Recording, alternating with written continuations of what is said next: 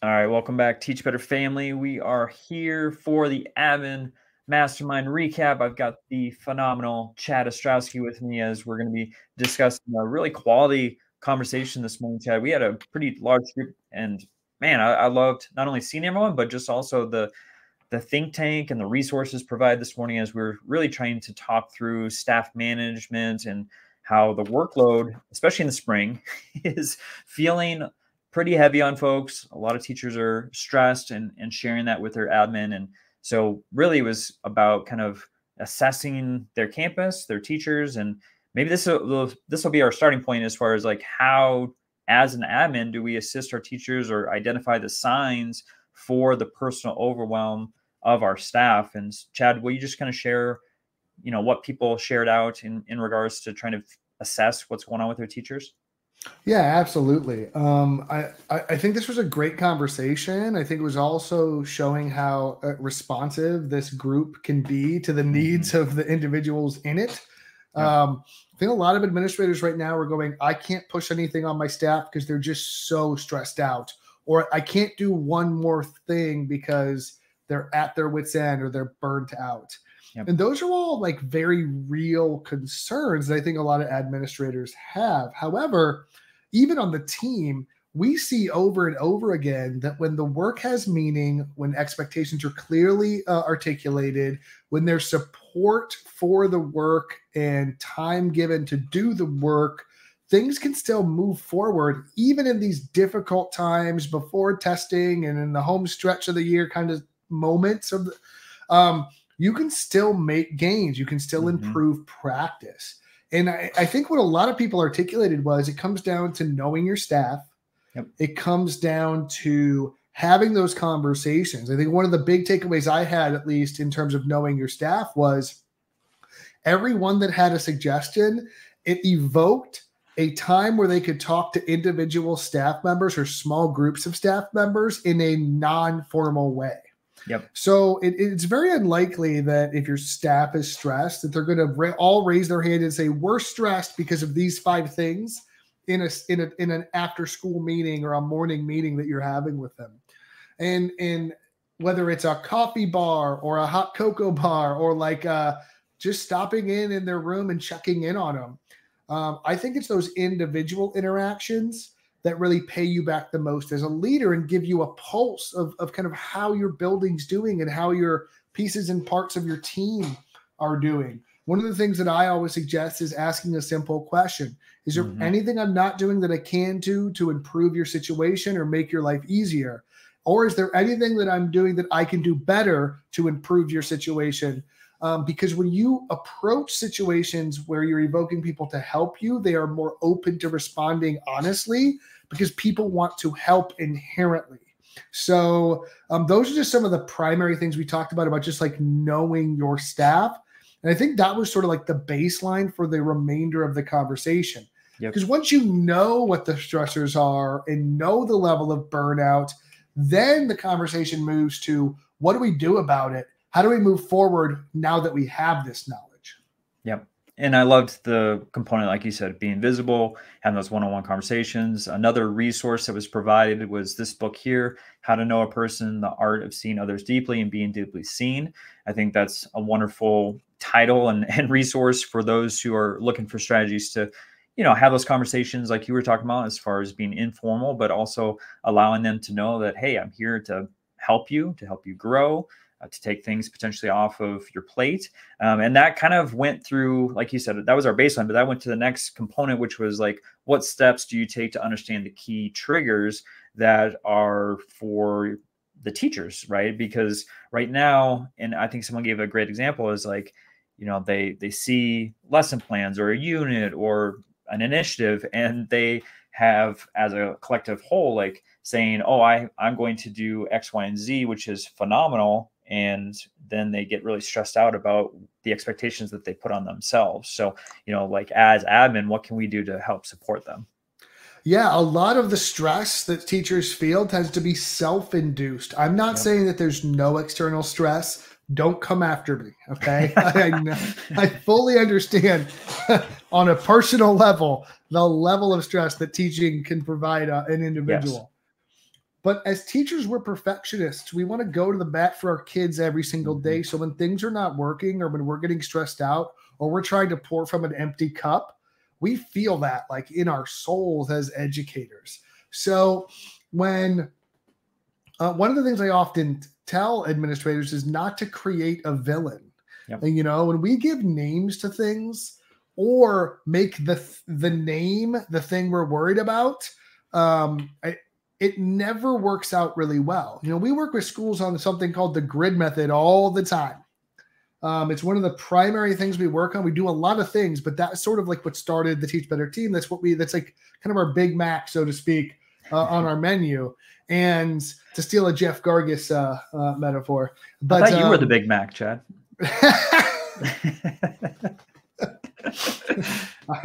Hopefully I become a smaller Mac over the next few months, get my run. But see, now I'm derailing my own train of thought here. So you don't want to create the villain. So if you tell everybody we have to do the grid method, and if you don't do the grid method, you're doing it wrong. Or we have to do standards-based grading, and if you don't do standards-based grading, you're wrong. Or we have to do fill in the blank here, Leader in Me, SEL, like trauma-informed, assessment design. Like if you make it about the thing, you're creating a villain. You're creating something for everyone to point to and go, that's not one more thing I'm willing to do, because that's one more thing that I didn't have in my vernacular before. However, if you want to improve staff outcomes and execution and improve staff practice, you can't just sit back and go, okay, I won't do anything.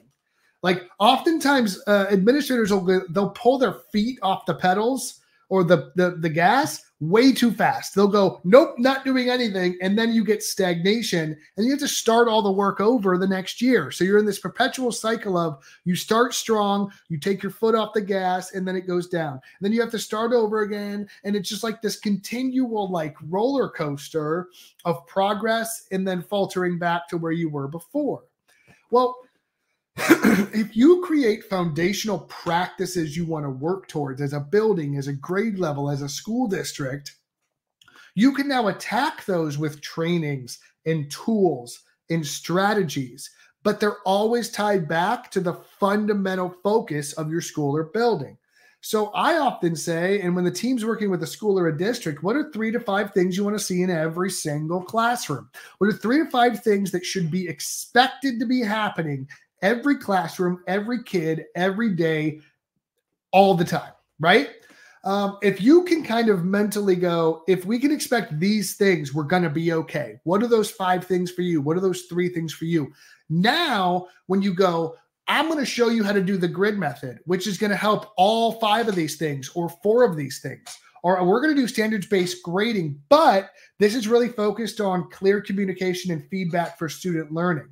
No one will disagree that students should be able to work at their own pace to maximize efficiency. No one's going to disagree that grades should reflect mastery of student learning. Those are foundational concepts that no one will fight you on. They will fight you on, you have to do standards-based grading tomorrow. You have to do the grid method or you're wrong.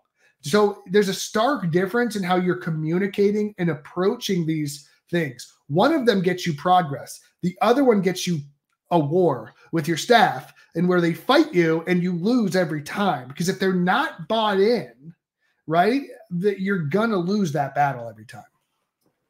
Yeah, I thought that whole idea of the villain is so key, Chad. I've seen it firsthand from district initiative plenty of times, right, as we're working with schools, where now we're having to come in and combat that component of trying to dispel the villain versus like the villain shouldn't have been created in the first place. And I've literally had conversations with teachers that are like, I'm not doing the grid method. And I talk to them about their classroom. Like, you're doing 80% of it now.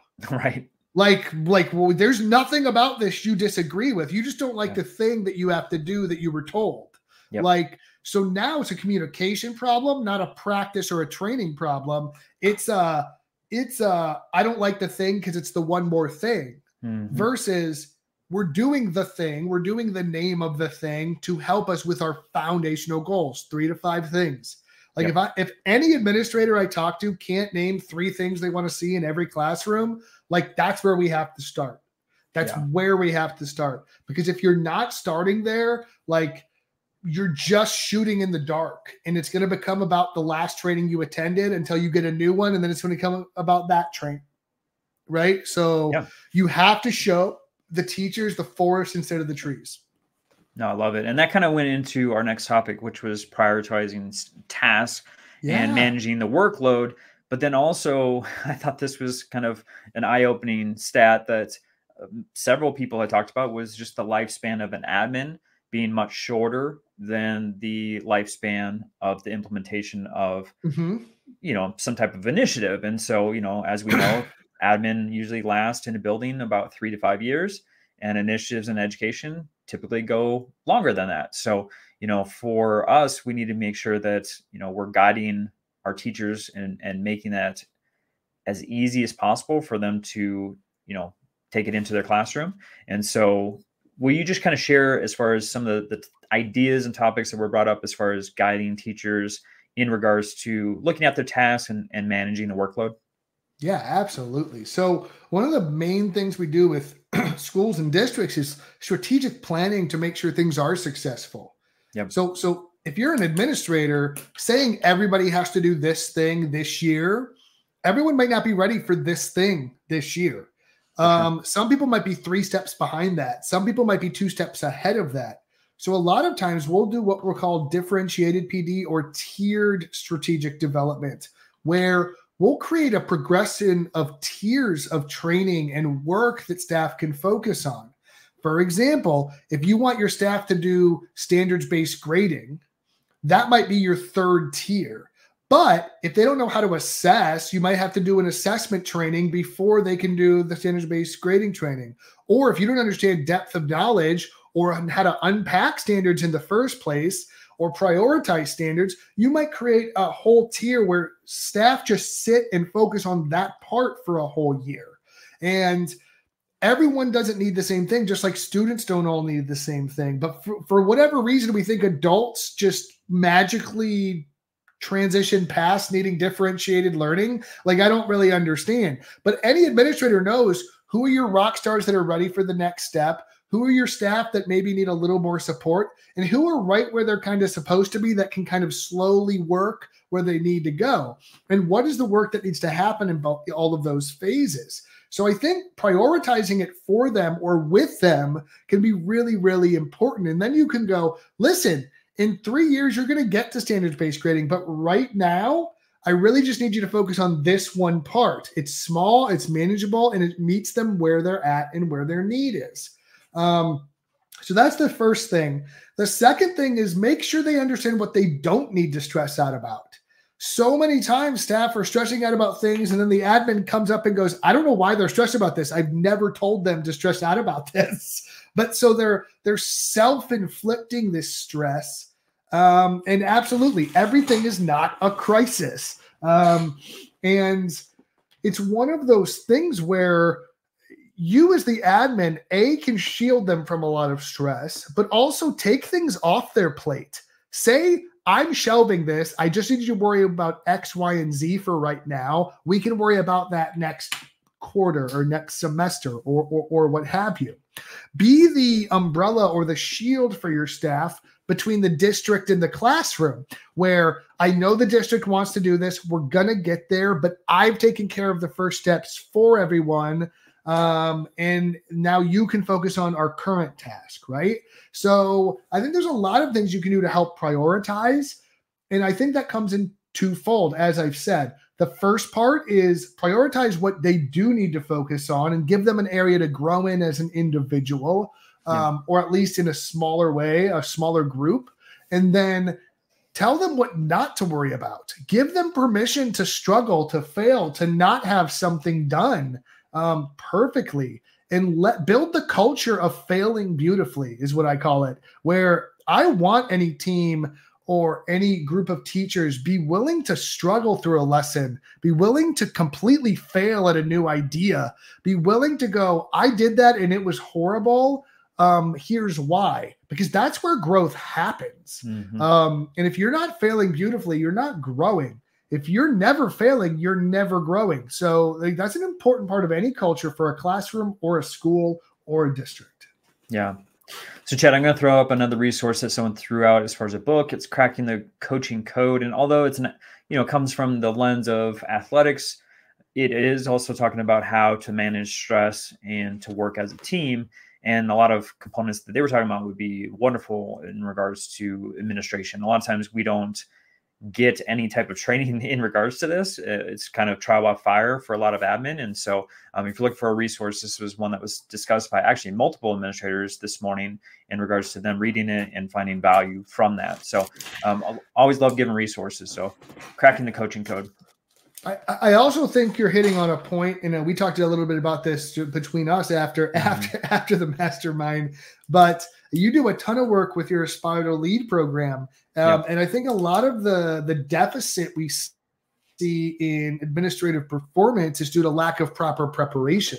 So I think it's making sure that we're setting admin up for success, whether they're assistant principals, or even higher up on the administrative chain within a district. I think a lot of it comes down to, like, do you have a proper internal system in place to grow and curate high quality leaders that can do this work? Now, we're lucky. We get to work with amazing leaders in our mastermind every single week, and they still struggle, and we struggle together, and it's an amazing thing. So if you take leaders that are not well prepared, right, you're setting them up for double failure, because they're going to be stressed out and burnt out, and dealing with the staff that's stressed out and burnt out. And that's never going to be a good equation. That's why I love when we can work with districts to help them set up those programs and put those things in place, so that now you're also saving human capital cost by reducing salaries because you're promoting from within. You don't have to have exhaustive searches. You can fill roles for admin and have continuity of culture. Like, there's so many benefits to just, and I know I'm looking at 1,000-foot view here to like a smaller problem, but I didn't think you would mind. But I think that's a key component of the big problem here of like lack of preparation for administrators. But that's where putting a program in place, whether it's internally or you bring someone like the team in to help you put a program like that in place, that can really, really reduce these long-term effects. So, because now your administrators know how to deal with those things instead of being thrown into the deep end and hoping they can swim. Well, I think that goes to the lifespan of the average administrator, right? So I Absolutely. think if there's not preparation there, and they are struggling, they're stressed, and they're burnt out immediately, that's going to decrease the life that they're in that building or within your district. So to set them up for success right away is extremely important. So yeah, obviously that's a huge passion of mine, and with the Teach Better team. So I didn't think you'd mind expanding on it a bit. I didn't. No. I could go on for much longer than this for recap multiple needs days, to go. Yeah, right. Seeing you do it.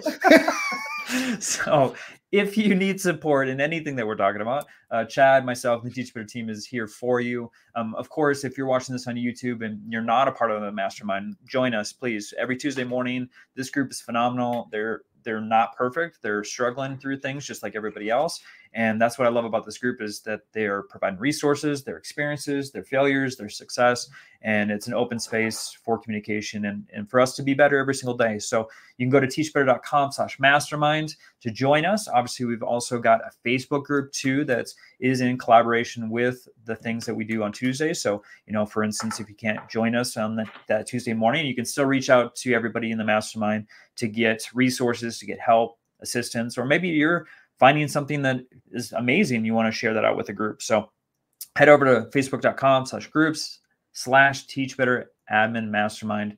It's a long link, but I promise you it's going to be a group that you find value in. And I find value in meeting with Chad and having him a part of the mastermind. And I just appreciate you, buddy, so much for joining this Tuesday morning and coming on the recap.